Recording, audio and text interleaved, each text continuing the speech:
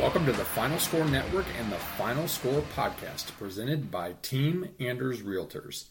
I'm Andy. He's former D3 student athlete and co-host. Ryan, jam! Two-hand monster flush!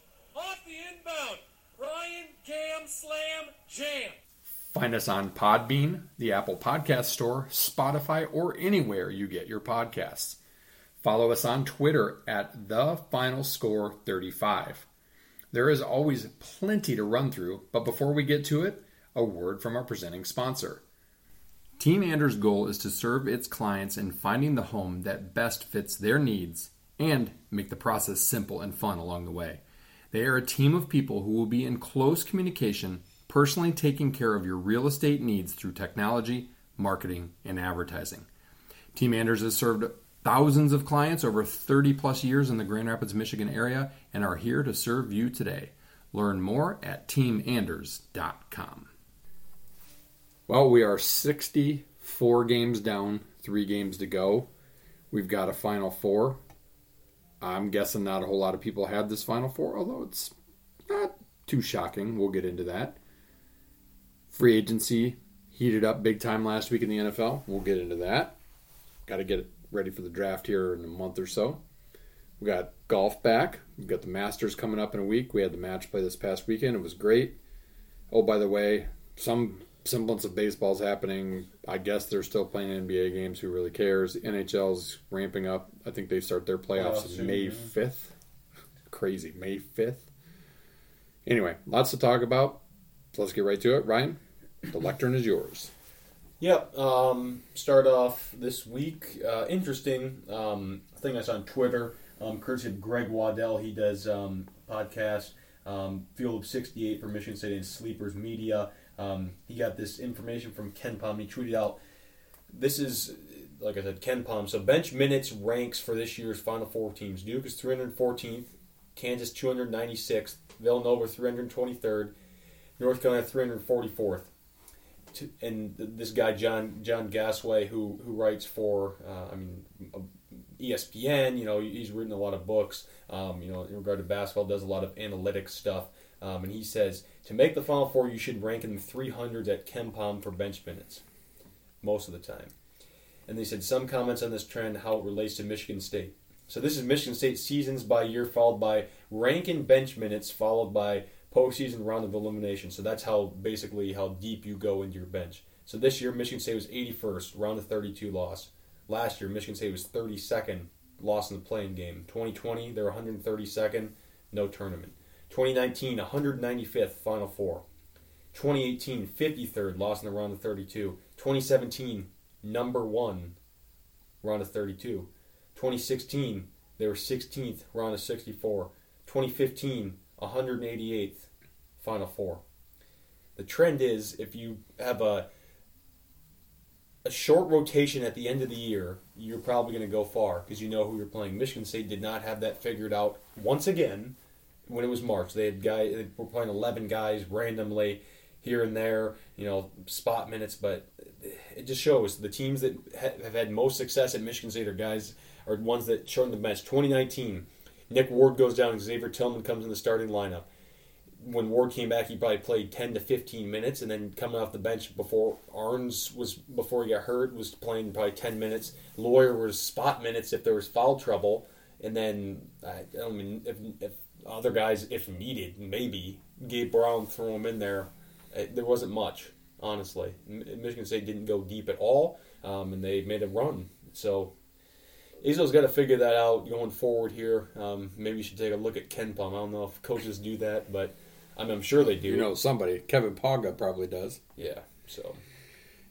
Yeah, it's pretty glaring. That's super interesting, and my podium is kind of a continuation on what's wrong with the Big Ten after nobody made the Elite Eight. It was the Big Ten became the first conference to get 9 or more teams in the Big Dance and not have at least one make the Elite Eight. And they only had 2 with a chance, and one of them was a fraud chance anyway.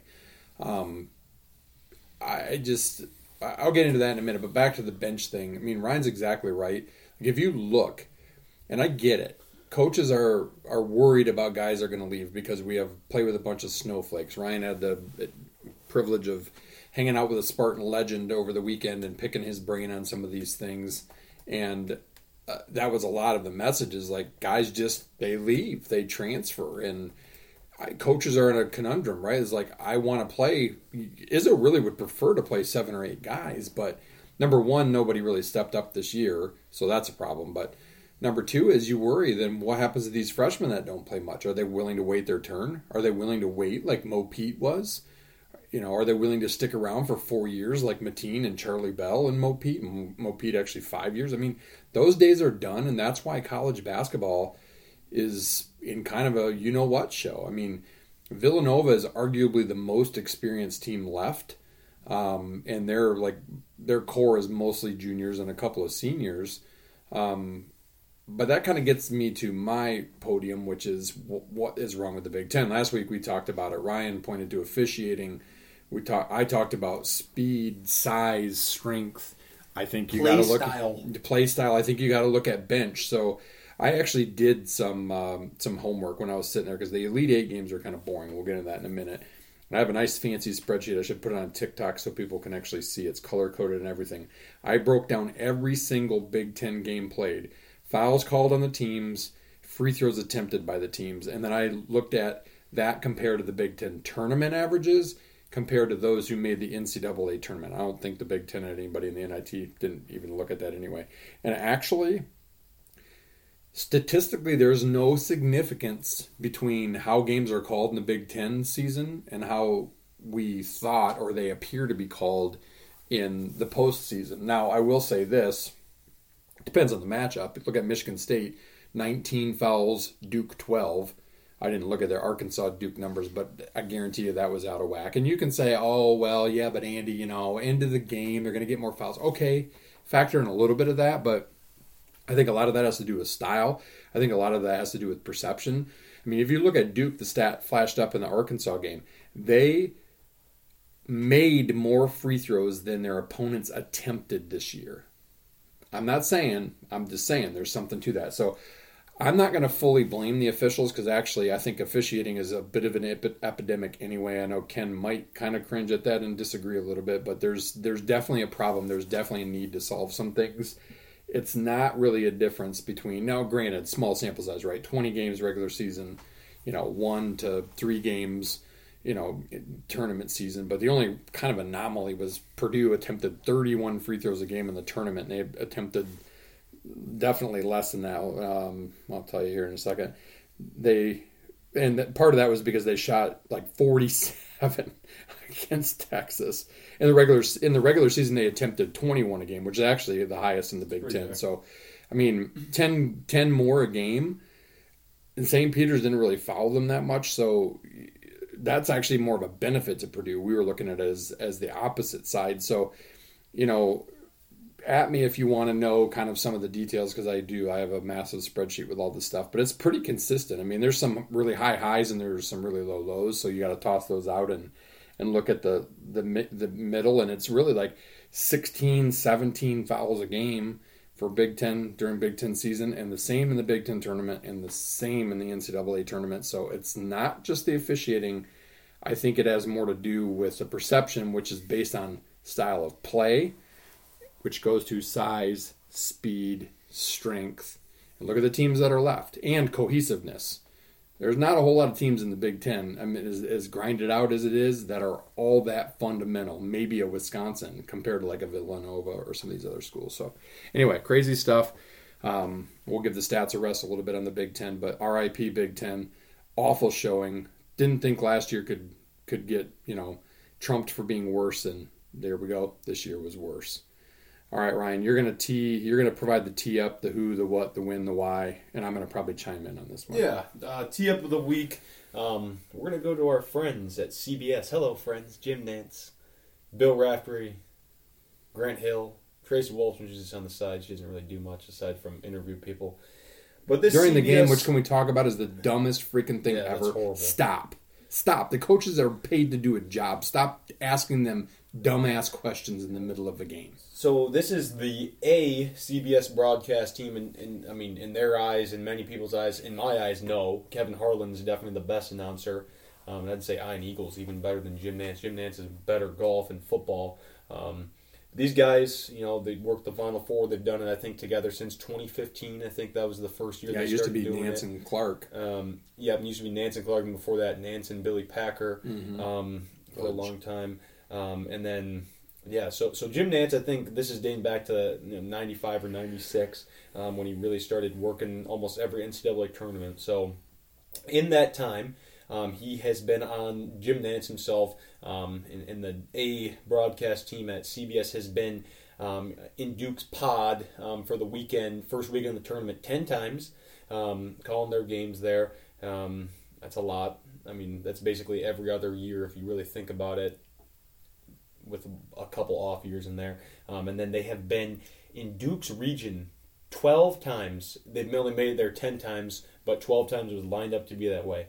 That's ridiculous. So 20 times since 1996? You can't tell 12 times since 1996. No, but total. Between the 10 and the 12. 20 times they've been in their area. Yes. That's ridiculous. You can't tell me there's not a Duke love affair there. I mean, and during the game, I was at a bar, so I didn't really catch it. I could see some of the closed captions, getting texts, and seeing online how bad it was, and they were just Duke, Well, the coup de grace though is Grant Hill taking off his headset to go celebrate with Duke. I'm sorry, that's so unprofessional. No. I love you, Grant Hill. You were a phenomenal Piston.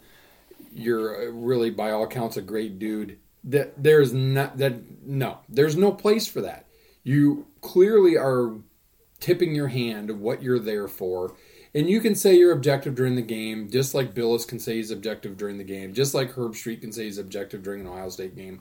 BS. You should never call your own school's games, period. You just shouldn't. Especially in a tournament. It'd be like me being asked to go call Michigan State, or for that matter, go call Michigan. Would I be fair? No.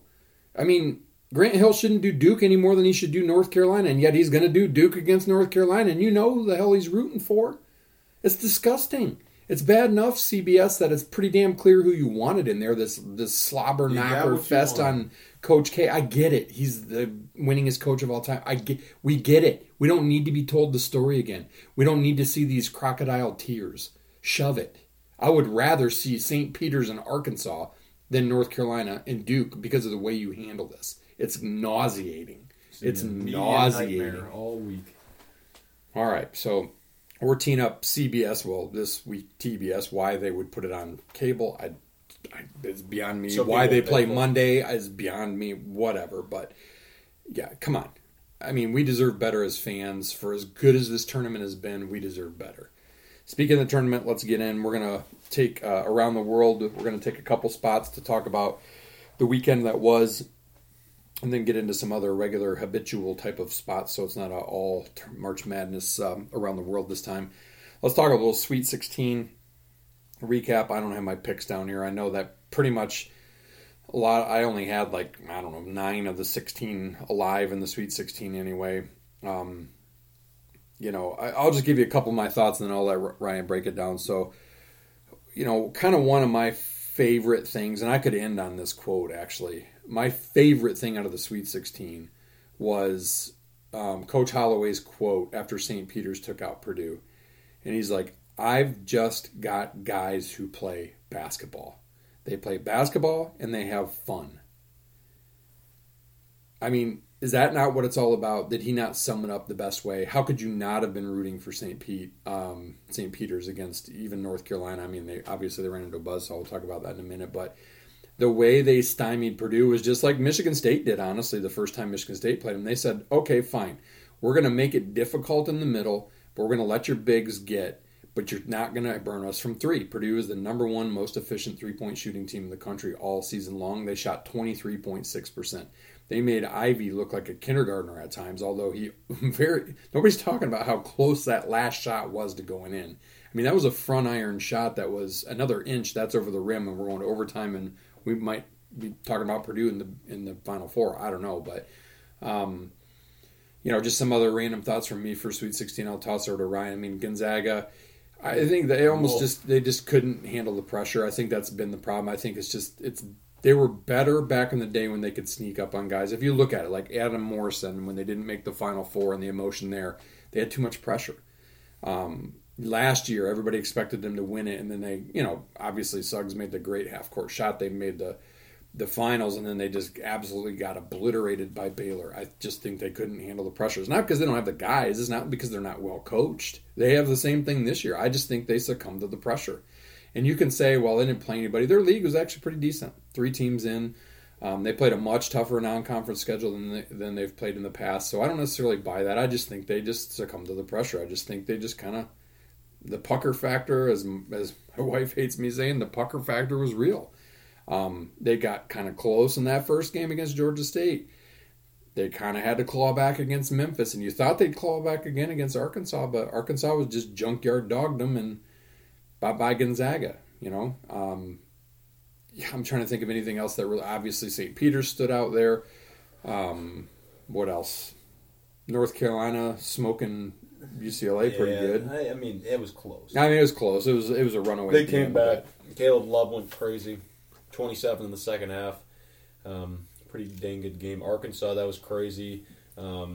Just suffocated. Villanova, Michigan wasn't even close. Villanova, Michigan. Don't at me. Scoreboard was, Villanova is so fundamental. How many awesome. layups did Dickinson miss at the rim? Probably 15. And by the way, that's a freaking epidemic anyway. Guys can't make monies. That's why St. Peter's got in a hole early against North Carolina that they could never get out of because they couldn't score at the rim. Yeah. It's ridiculous. It's like learn to use the glass or learn to finish fundamentally strong. I mean, I don't know what's going on. That's not just St. Peter's against North Carolina. We're talking like every game. Michigan State had that problem all year long.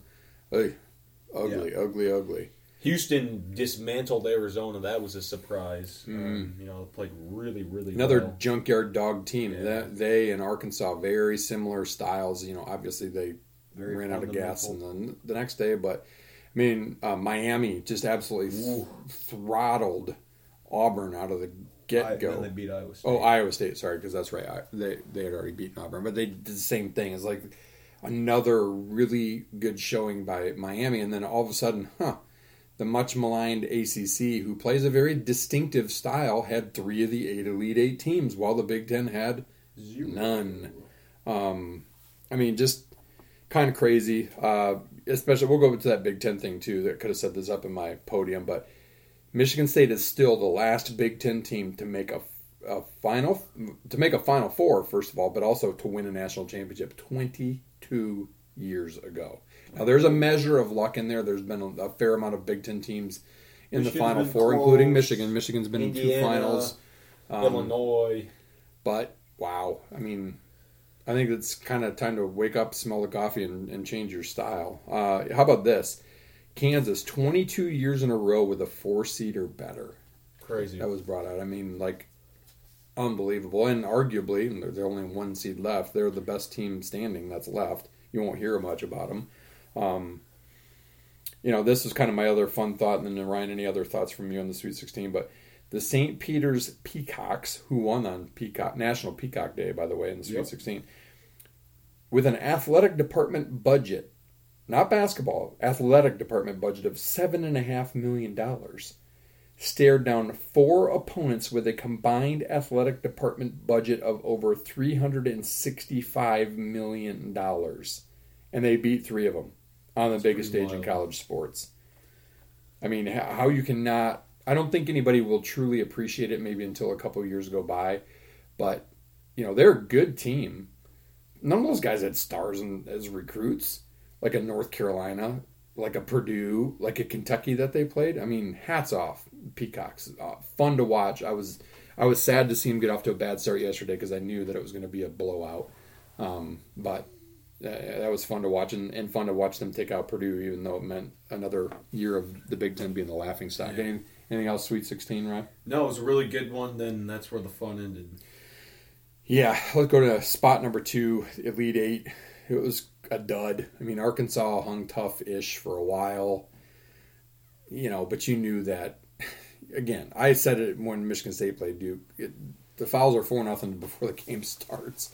It's just, hey, give Duke credit. It's not like they don't have good players. Of course they have good players. It's not like Coach K can't coach. Of course he can coach. But it just feels like things, probably just like it feels like the Big Ten gets, treated differently in the tournament than they really do. Perception becomes reality for people, and the perception is that Duke just gets to do whatever they want to do, and they get to have fun, and broadcasters get to jump out and party with them on the floor, and blah, blah, blah. Bleh, I'm tired of it. I don't even want to watch North Carolina Duke just for that reason, except for I do want to see if North Carolina can trump what they did to him on Coach K's last day. I mean, how much do you think Tar Heels would just absolutely, more, I guarantee you, more than Michigan State fans so desperately wanted to put that final nail in Coach K's career coffin?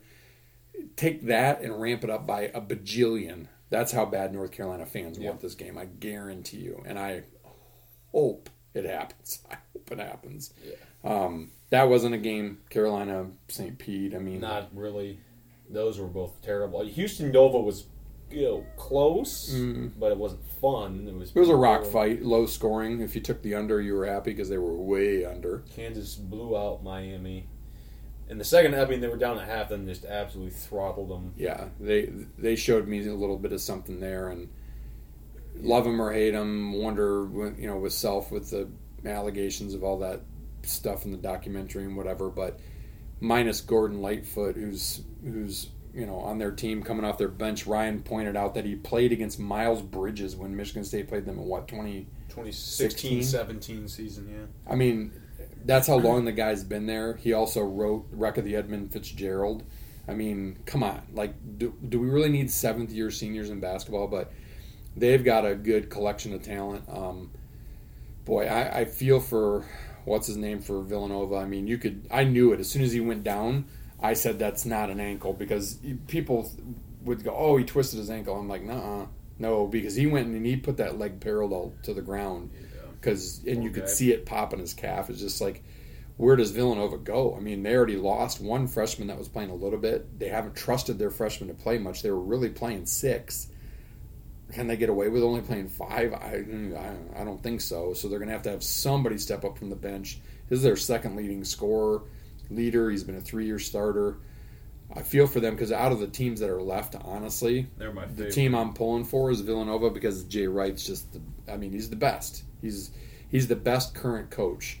You can say Krzyzewski's got all this stuff, but he's won 2 championships since 2016, right? Could be number 3. Don't count them out. They're only like a 3.5 or a 4-point dog, even with one of their starters injured. But we got an all blue blood, or as I saw, it's more like the all country club Final Four, and they're all blue teams. So that kind of goes with that AT&T commercial that they've been playing with the best shade of blue. I guess we'll find out after this weekend. But Ryan, any other thoughts on Elite Eight? What was, what wasn't? Yeah, boring. I don't really care. Yeah, it really was. It's disappointing because for as great as the games have been all tournament, they just were like wah-wah. Honestly, I would rather that be the case in the Elite Eight than the Final Four, because I do hope for some fun games in the Final Four. But again, CBS, TBS, True, whoever's TNT, please give us East Coast fans a break. You kowtow to the West Coast, who's all highfalutin. They don't even, half the time, they don't even care. They're a bunch of tree-hugging hippies. Like, we don't have, what's the furthest west team that we have in this thing? Kansas. We have a mountain team, or not even, a Central Standard Time. Man. Yeah, Manic. Who, mouth breather extraordinaire. That dude never closes his mouth. He looks like some sort of a cartoon character. I don't know. Yosemite Sam, maybe. Really, like, so you have Central Standard Time. Okay, so for them it's like an 8:25 tip by the time the game tips off. It's not so bad for them. But for those of us like Ryan and I that want to watch One Shining Moment because it's a tradition, we're going to stay up past midnight on a work night, or for some a school night. Come on. Yeah, this is like, how can you want young kids, and I remember just kind of like staying up and sneaking and watching the game, but like, What good does that do for the fans of basketball? If you're going to do it late at night, put it on a Saturday. Play the Final Four on a Thursday, and then play on Saturday. Or, I know there's some schools that wouldn't do it, or there's other reasons maybe you wouldn't, but play Friday, Sunday. That's what they do with the women's tournament. I mean, I just don't understand. They do this for football too. I get it for West Coast, but again, minus some people in like LA and San Francisco, but those they don't even have representation and they don't care. They don't care. They like pro sports. They don't even care. Like, how many people go to USC and UCLA basketball games? Maybe UCLA, but like, really? And you kowtow to the West Coast for the rest of us to have to like be groggy at work the next day? I mean, I get the early rounds. It's noon to midnight and spread out. And that's fun. That's exciting because you take a couple days off and who cares? You're just wired on whatever you're wired on. But, like, come now, game 67, give us a break.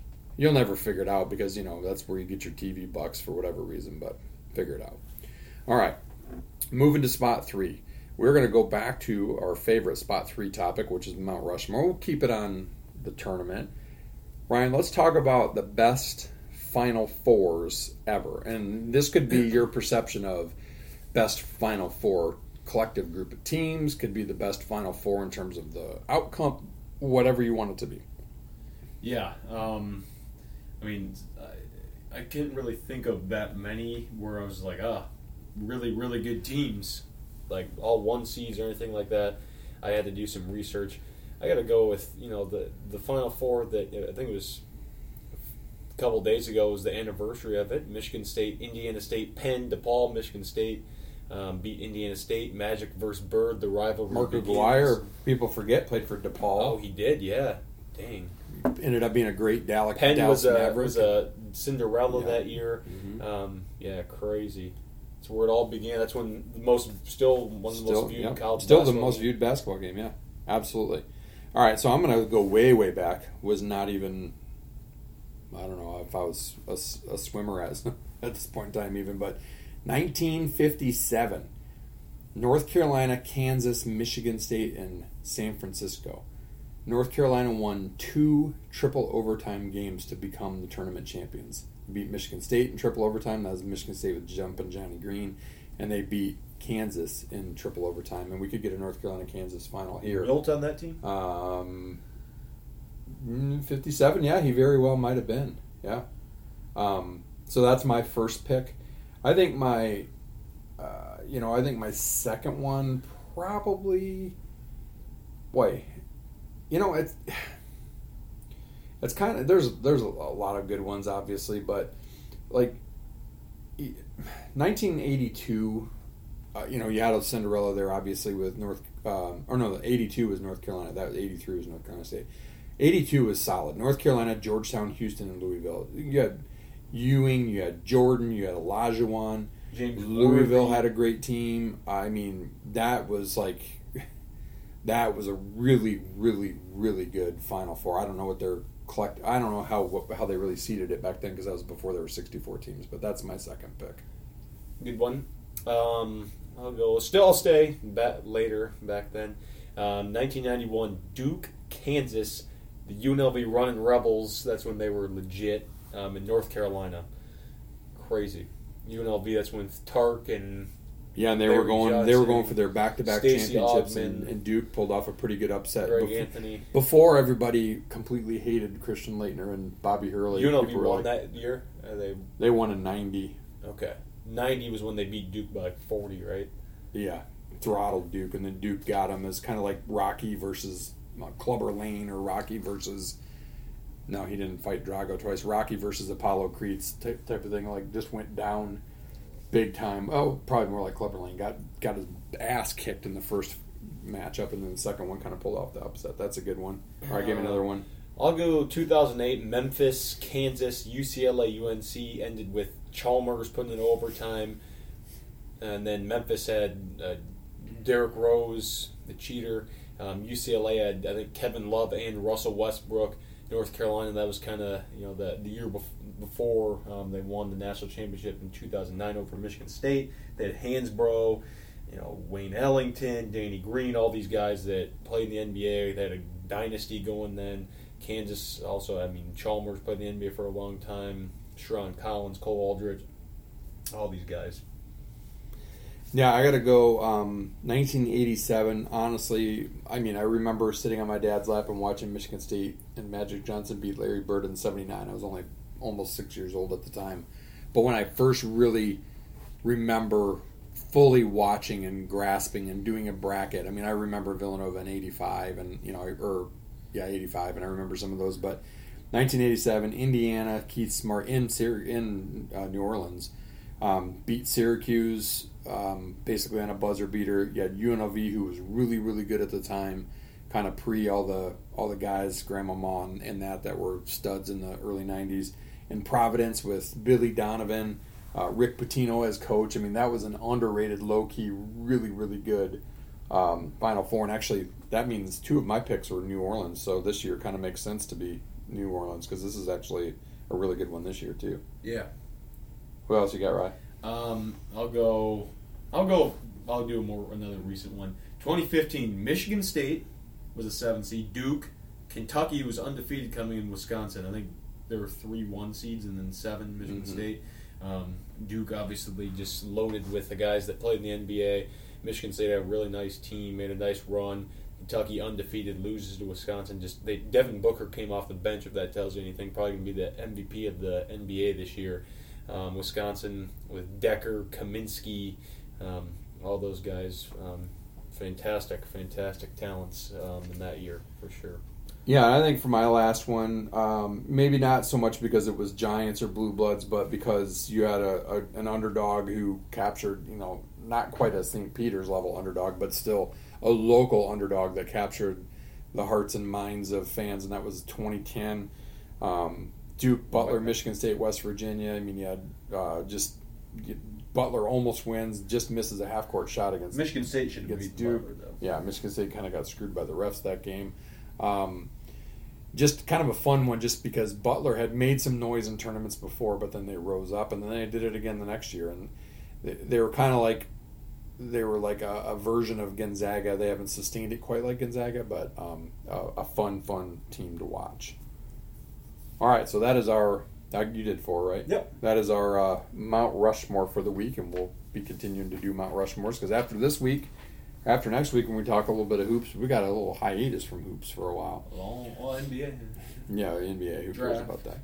All right. Speaking of draft, it's down there a little ways, but last week was a busy week in the NFL. It's been a busy offseason. Yeah, busy.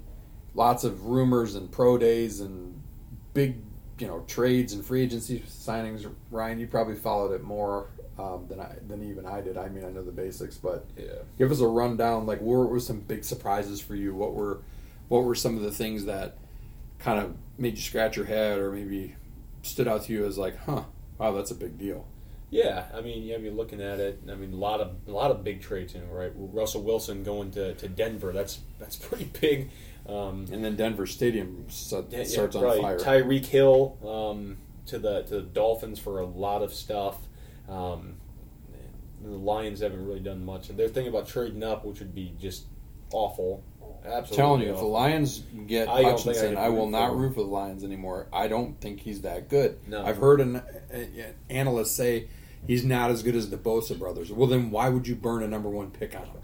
Trade down. Not a once in a lifetime. We went and got this whole new regime to make smart moves and not just pick 4 receivers in a row because they were the best picks. The Michigan. Don't settle for the best available. Get what you need. Right. Chark is a good pickup. Chark, that was a very good pickup.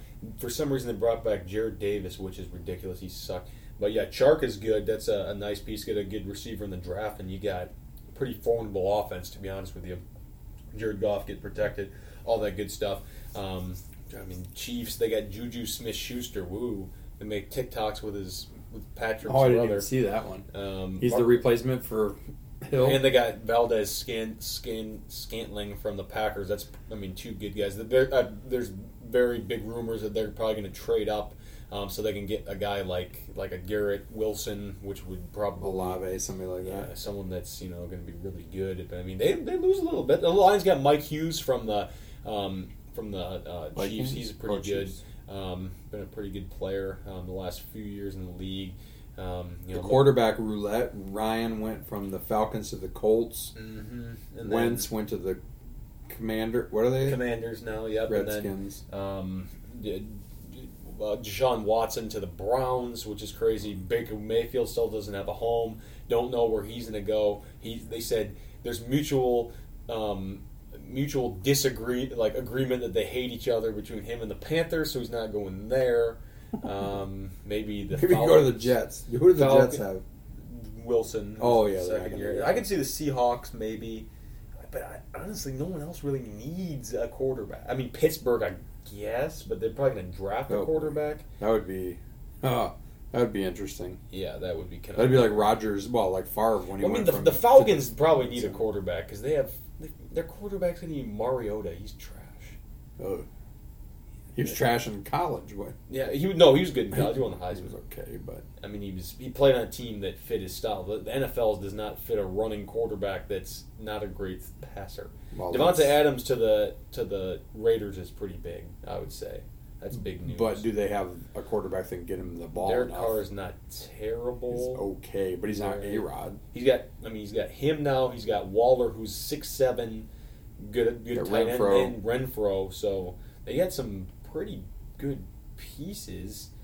I mean, I don't know. It's been crazy. I mean, no one else in the NFC North has really made a splash. The Lions, who the Steelers got is Trubisky. Yeah, they do have But speaking of NFC North, not really. The Lions need to trade down, I think, in this draft so they can get whatever. But I mean, you're looking at it. The NFC North could be pretty open. I mean, Rodgers is Rodgers. He's going to win, but he doesn't have a Devontae Adams. His best receiver coming back is Tanyan, who was hurt last year towards ACL. They just re-signed him to a 1-year contract. Otherwise, he doesn't have much. I mean, he Lazard, and that's about it. Right? Lazard is really it, and then what's his name? Jones is good, but Aaron Jones. But that's really it. They'll probably just draft another quarterback to piss him off. Right. The Bears are going to be pretty. I mean, Justin Fields has potential, but they don't really have much. They don't have a ton of weapons. Their best receiver is like, I don't even know who their best receiver is. Like Byron Pringle, maybe. Robinson. Robinson got to the Rams. Oh yeah, that's Robert Woods to the Titans. That's pretty big. Interested to see where Julio Jones ends up. I could see him going to somewhere like Green Bay. He'd probably be good with Rodgers. Mayfield to Tennessee. I mean, not Tennessee, Houston. Yeah, I could see that. I mean, they really like right? Davis Mills, though, apparently. Because he's got a long pencil neck and he went to Stanford. Yeah, I don't like him. I don't think he's very good, but that's me. I don't really think there's anything else that was huge lately. It's a lot of small stuff. But the draft, I mean, it's coming up here. I think it's a month from today. It starts on April 28th. It's going to be interesting, see what teams do trade-wise. If there's going to be a run on tackles, if quarterbacks are going to go high. There's not one surefire quarterback. You're like, dang, I need to take him. Lions are looking at the Liberty quarterback, but I don't know if that's the right. You want to trade down and get him, fine. Yeah, if you want to trade down to the teens and get him, sure, but not two. No. I mean, there's some really, really nice players that could fit the Lions. Just two is a hard spot for them right now. I mean, there's not like Kayvon Thibodeau's. There's questions about him, and there's no surefire number 2, which is why I think they should trade down and tip their hand and say, "Oh, we're going to draft a tackle here." Jets, you want this? We'll trade down to 4 or 5, then we can get Kyle Hamilton or get a safety, receiver, get a position of need, a guy that you need that has good positional value there, instead of getting the Jeff Okuda at 3 and then he's trash and tears his Achilles. Right. Yeah, it'll be interesting to see how it goes. I saw on. It must have been TikTok because I'm not on any other social media. Some presumably Lions fan said, "How about the Lions trade number 2 Goff and their other number 1 pick this year? So their 2 number 1 picks in Goff for Trevor Lawrence." I'd take that. I don't think Jacksonville would be dumb enough to do it, but I'd take it. But we'll get more into that stuff and kind of the wacky world of things. We had a couple of great trade ideas last year for the Lions with the Colts, and then they ended up trading with the Rams, but we'll talk more about that as we get closer. Certainly probably maybe we'll have Riley back on. He and Ryan can do their draft special, and I can just be the producer for that one. All All right, moving to spot number 5, back to golf again. We've got an open sponsorship spot here, so if you want it, grab it. Last week was fun. I mean, obviously in the midst of March Madness, golf is taking second fiddle for us and probably a lot of people. But the match play, very cool course down in Austin, Country Club of Austin, or Austin Country Club, one or the other. Some great risk-reward holes, some great matches. I was a little thrown off by the pool play. That felt new to me. I don't know if that was really how it's been in the past, but you get into the weekend and anything can happen in those things. I mean, Kisner just ain't just a hobby. Man, he had the biggest comeback ever, I think, in that match play event. I don't remember. He was down 4 or 5 with only like 6 holes to go. He's a great match player. He's just he's kind of ice cold. He's a little bit of a snake. I just love him in that atmosphere. But Scheffler ascends to number 1 in the world. Just that's 3 wins in like the last 5 weeks for him. Unbelievable. And of course, that was basically his home course. But so that begs the question for this week, Ryan: should there be more match play events? Like that? I think there should be at least 3 a year. Maybe one at the beginning, one in the middle. Kind of around now, and then one later in the season. I think it's great. It's fun. It's entertaining. It's a change of speed, and just it gets different guys playing against each other, brings rivalries. Well, one bad hole doesn't matter. Yeah, that's what's fun. Like if you dunk one in the water, who cares? Cool. Right? You love watching the match. When they do it on TBS or whatever. Or TNT. It's the same thing. Yeah, it's kind of like the event in New Orleans that happens a few weeks after Augusta. It's a team event. It's just different, right? Like, the different is good. I think it kind of can grab the casual fan a little bit more. And here's kind of a wild idea. They'll never do it. I don't know if they ever did this for the U.S. Open back in the day or not, but why not do the U.S. Open like they do the U.S. Amateur? Where you have, like, 2 rounds, I believe it is, of stroke play, and then they get their, 30, I don't remember what it is for the U.S. Amateur, if it's 32 or whatever, however many guys that go into the match play round.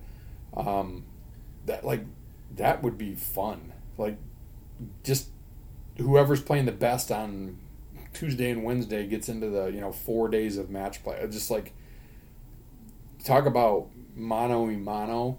They would never do it, of course, but that would be fun to me. Like, or make a 5th major. Like, I don't know, just. I'd like to see more of that because I love to watch the U.S. Amateur just for that reason. It's fun to see who does well. I mean, you've got a lot of pressure on yourself to make that cut, right, to get into match play. It's a whole nother ballgame of making the cut. When it's less people that make it to get in, I think that would be. I don't know if they could do it for the PGA. They probably wouldn't. I don't know, but it'll never happen. It's a pipe dream. But to me, I think that would be a blast, and I think it would. Things like that will continue to help grow the game of golf, I think.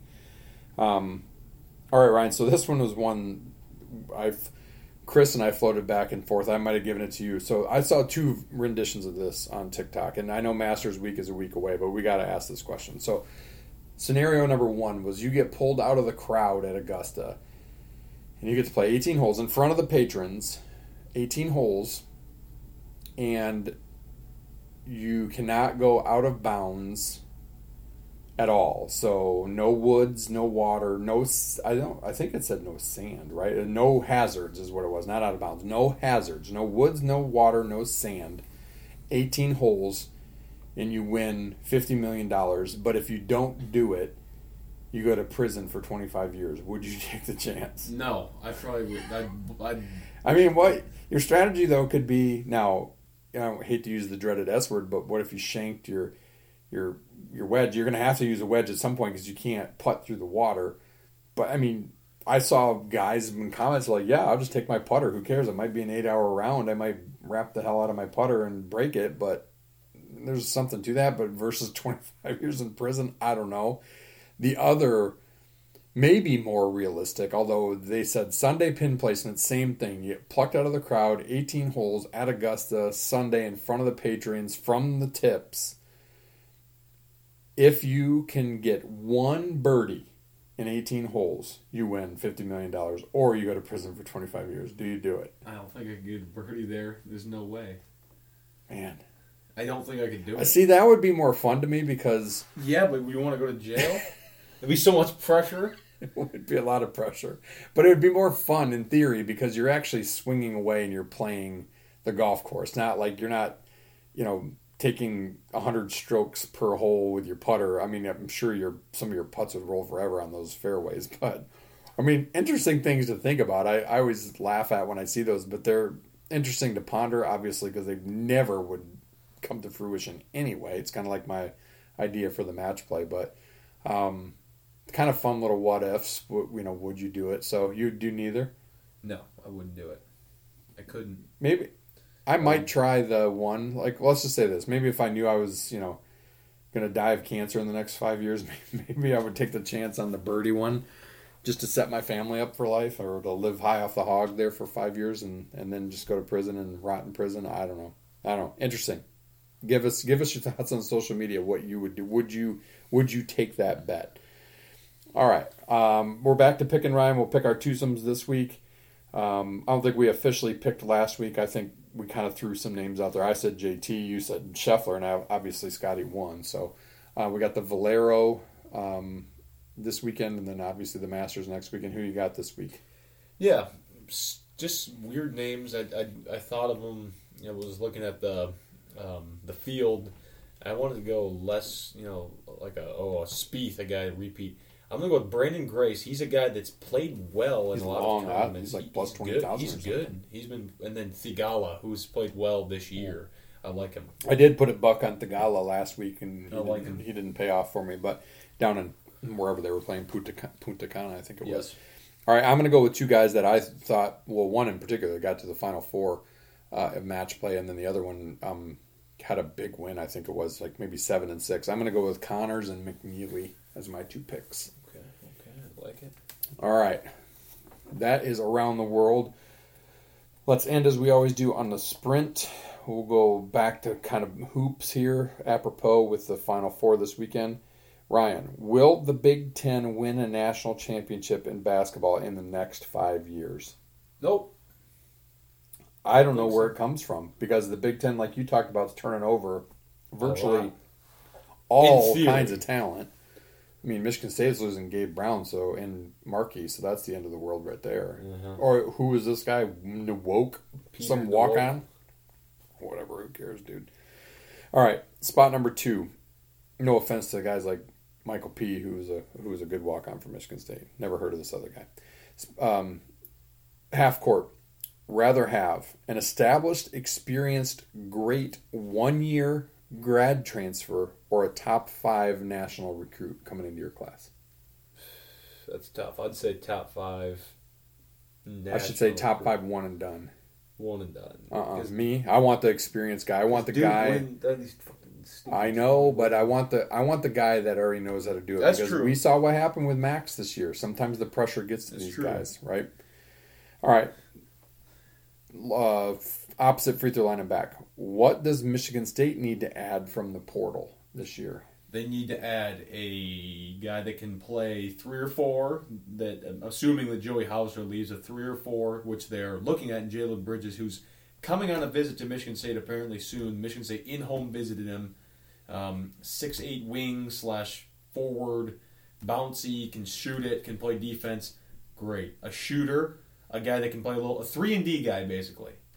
Great. And then a big guy that can bruise in the post, that can score with his back to the basket. That is what you need.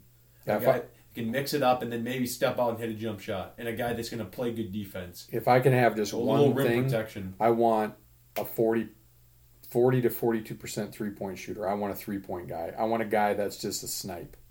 I want somebody that. What about? I mean, if Michigan State gets this Jalen Bridges guy and then one big, I mean, they're probably going to be a less top streaky 2, Gabe Brown in the Big Ten. I want a less streaky Gabe Brown is what I want. And I'll take this Bridges guy.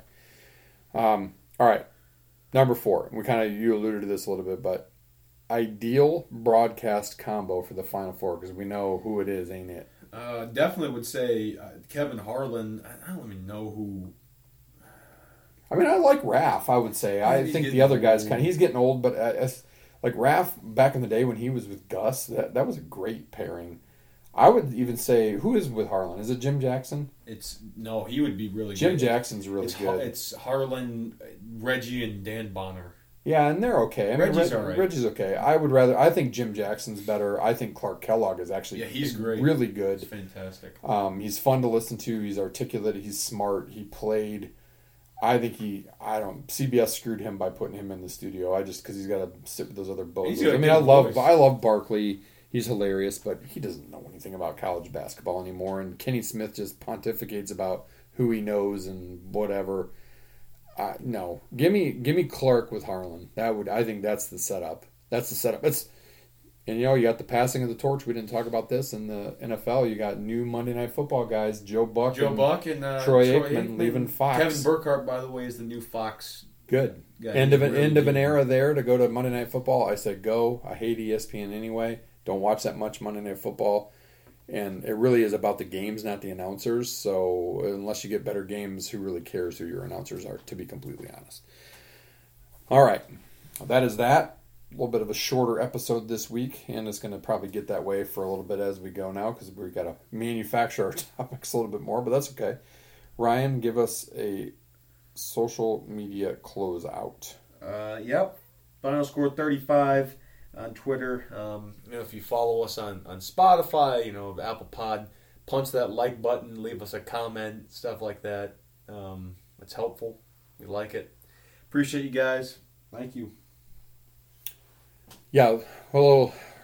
Shout out to our sponsor, Team Anders Realty. Always loyal, always great. Watch them drive by every day. If you need a realtor in West Michigan, get a hold of Jim, Donna, Tim, and their team. TeamAnders.com. They will hook you up. We know a lot of people they've sold houses to and got into new homes and everything else. Just fantastic people. People that you can trust. TeamAnders.com. Meantime, as John Wooden, the great John Wooden, once said, among a bajillion other great things, talent is God-given. Be humble. Fame is man-given. Be grateful. Conceit is self-given. Be careful.